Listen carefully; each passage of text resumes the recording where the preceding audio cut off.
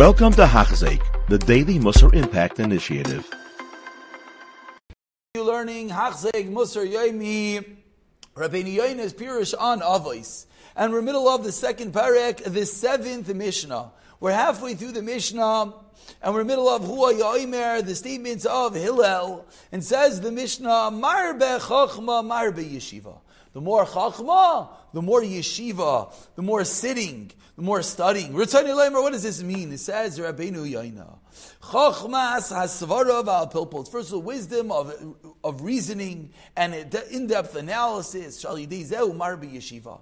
Because this results in more learning, more sitting. Ki yavaya talmidim. Because talmidim will come l'shmei dvaram, to hear the words chadashim that are new, lis chadedimai, and to sharpen themselves, a little more inyan asvara, and to learn the intellect that is chadeshes, that is new. Kihi chachma b'fnei yatzah. That is chachma. So he's giving us a definition of what is chachma. Chachma doesn't just mean every piece of knowledge. But if I take a piece of knowledge and I twist it and I turn it and I dissect it and I go deeper and I bring out a new nuance, that itself is chachma. He, the one that teaches, is the gairim, is the impetus, is the cause for this new chacham. This is in contrast or in opposing parties of marbish fachais. You have more maidservants, you have more zima, you have more immorality. So here we have the other way. You have more chachma, you have more talmidim, you have more taira, you have more yeshiva. There are things that you do and it's as if someone else does it. When you had a lot of shvachais and they're acting immoral, we saw yesterday that it's if you, Rachman al-Litzlan, are acting immoral. Now you have a lot of talmidim, you're increasing their chachma, you're increasing their taira. It's as if you did the same. Continues the Mishnah, Mar b'saka, Mar b'shalayim. The more tzedakah, the more charity, the more peace. Hanoise in tzedakah, someone who gives tzedakah, al yidei she'enim mimaynai. People love him for it. He creates peace in the world. And also, if he gives others advice to do tzedakah, that as well increases shalom. The same concept. When you are the impetus for someone else, you gave someone advice to give. It's as if you yourself gave. People love you for that.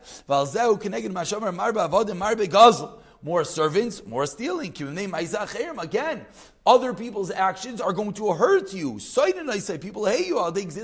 Your servants are stealing. People dislike you. On the flip side, everyone knows that you are the one with the incredible idea to cause someone else to give. It creates love with people. And we conclude with the Mishnah, if one requires a good name, he acquired it for himself. A good name, a good reputation is yours on yourself. It's not for anyone else. This is the opposite of someone who has a lot of possessions. When someone has a lot of possessions, in his death he loses all of them. And he leaves everything behind. Much to his pleasure, he leaves the world with nothing. But if he has Taira, he gets the next world. And here Rabbeinu Yonah is giving a fascinating explanation. And if we look back at the beginning of the Mishnah for a moment, Mishnah Zayin, we see that there's two ways, two paths. There's one underlying yesod, that when you cause something else, you get that. You cause someone else, you had a lot of avodim that stole. You had a lot of maidservants that acted immoral. You, Rahman al-Islam, get that punishment. It's on your name, it's on your account. But on the flip side, we're seeing, if you cause someone to give tzedakah, if you cause someone to learn Torah, then that comes back to you. We'll pick it up from Mishnah Ches in the next year. B'siyata dishmaya. You have been listening to a shir by Hachzeik. If you have been impacted, please share with others. For the daily shir, please visit Hachzeik.com or call 516-600-8080.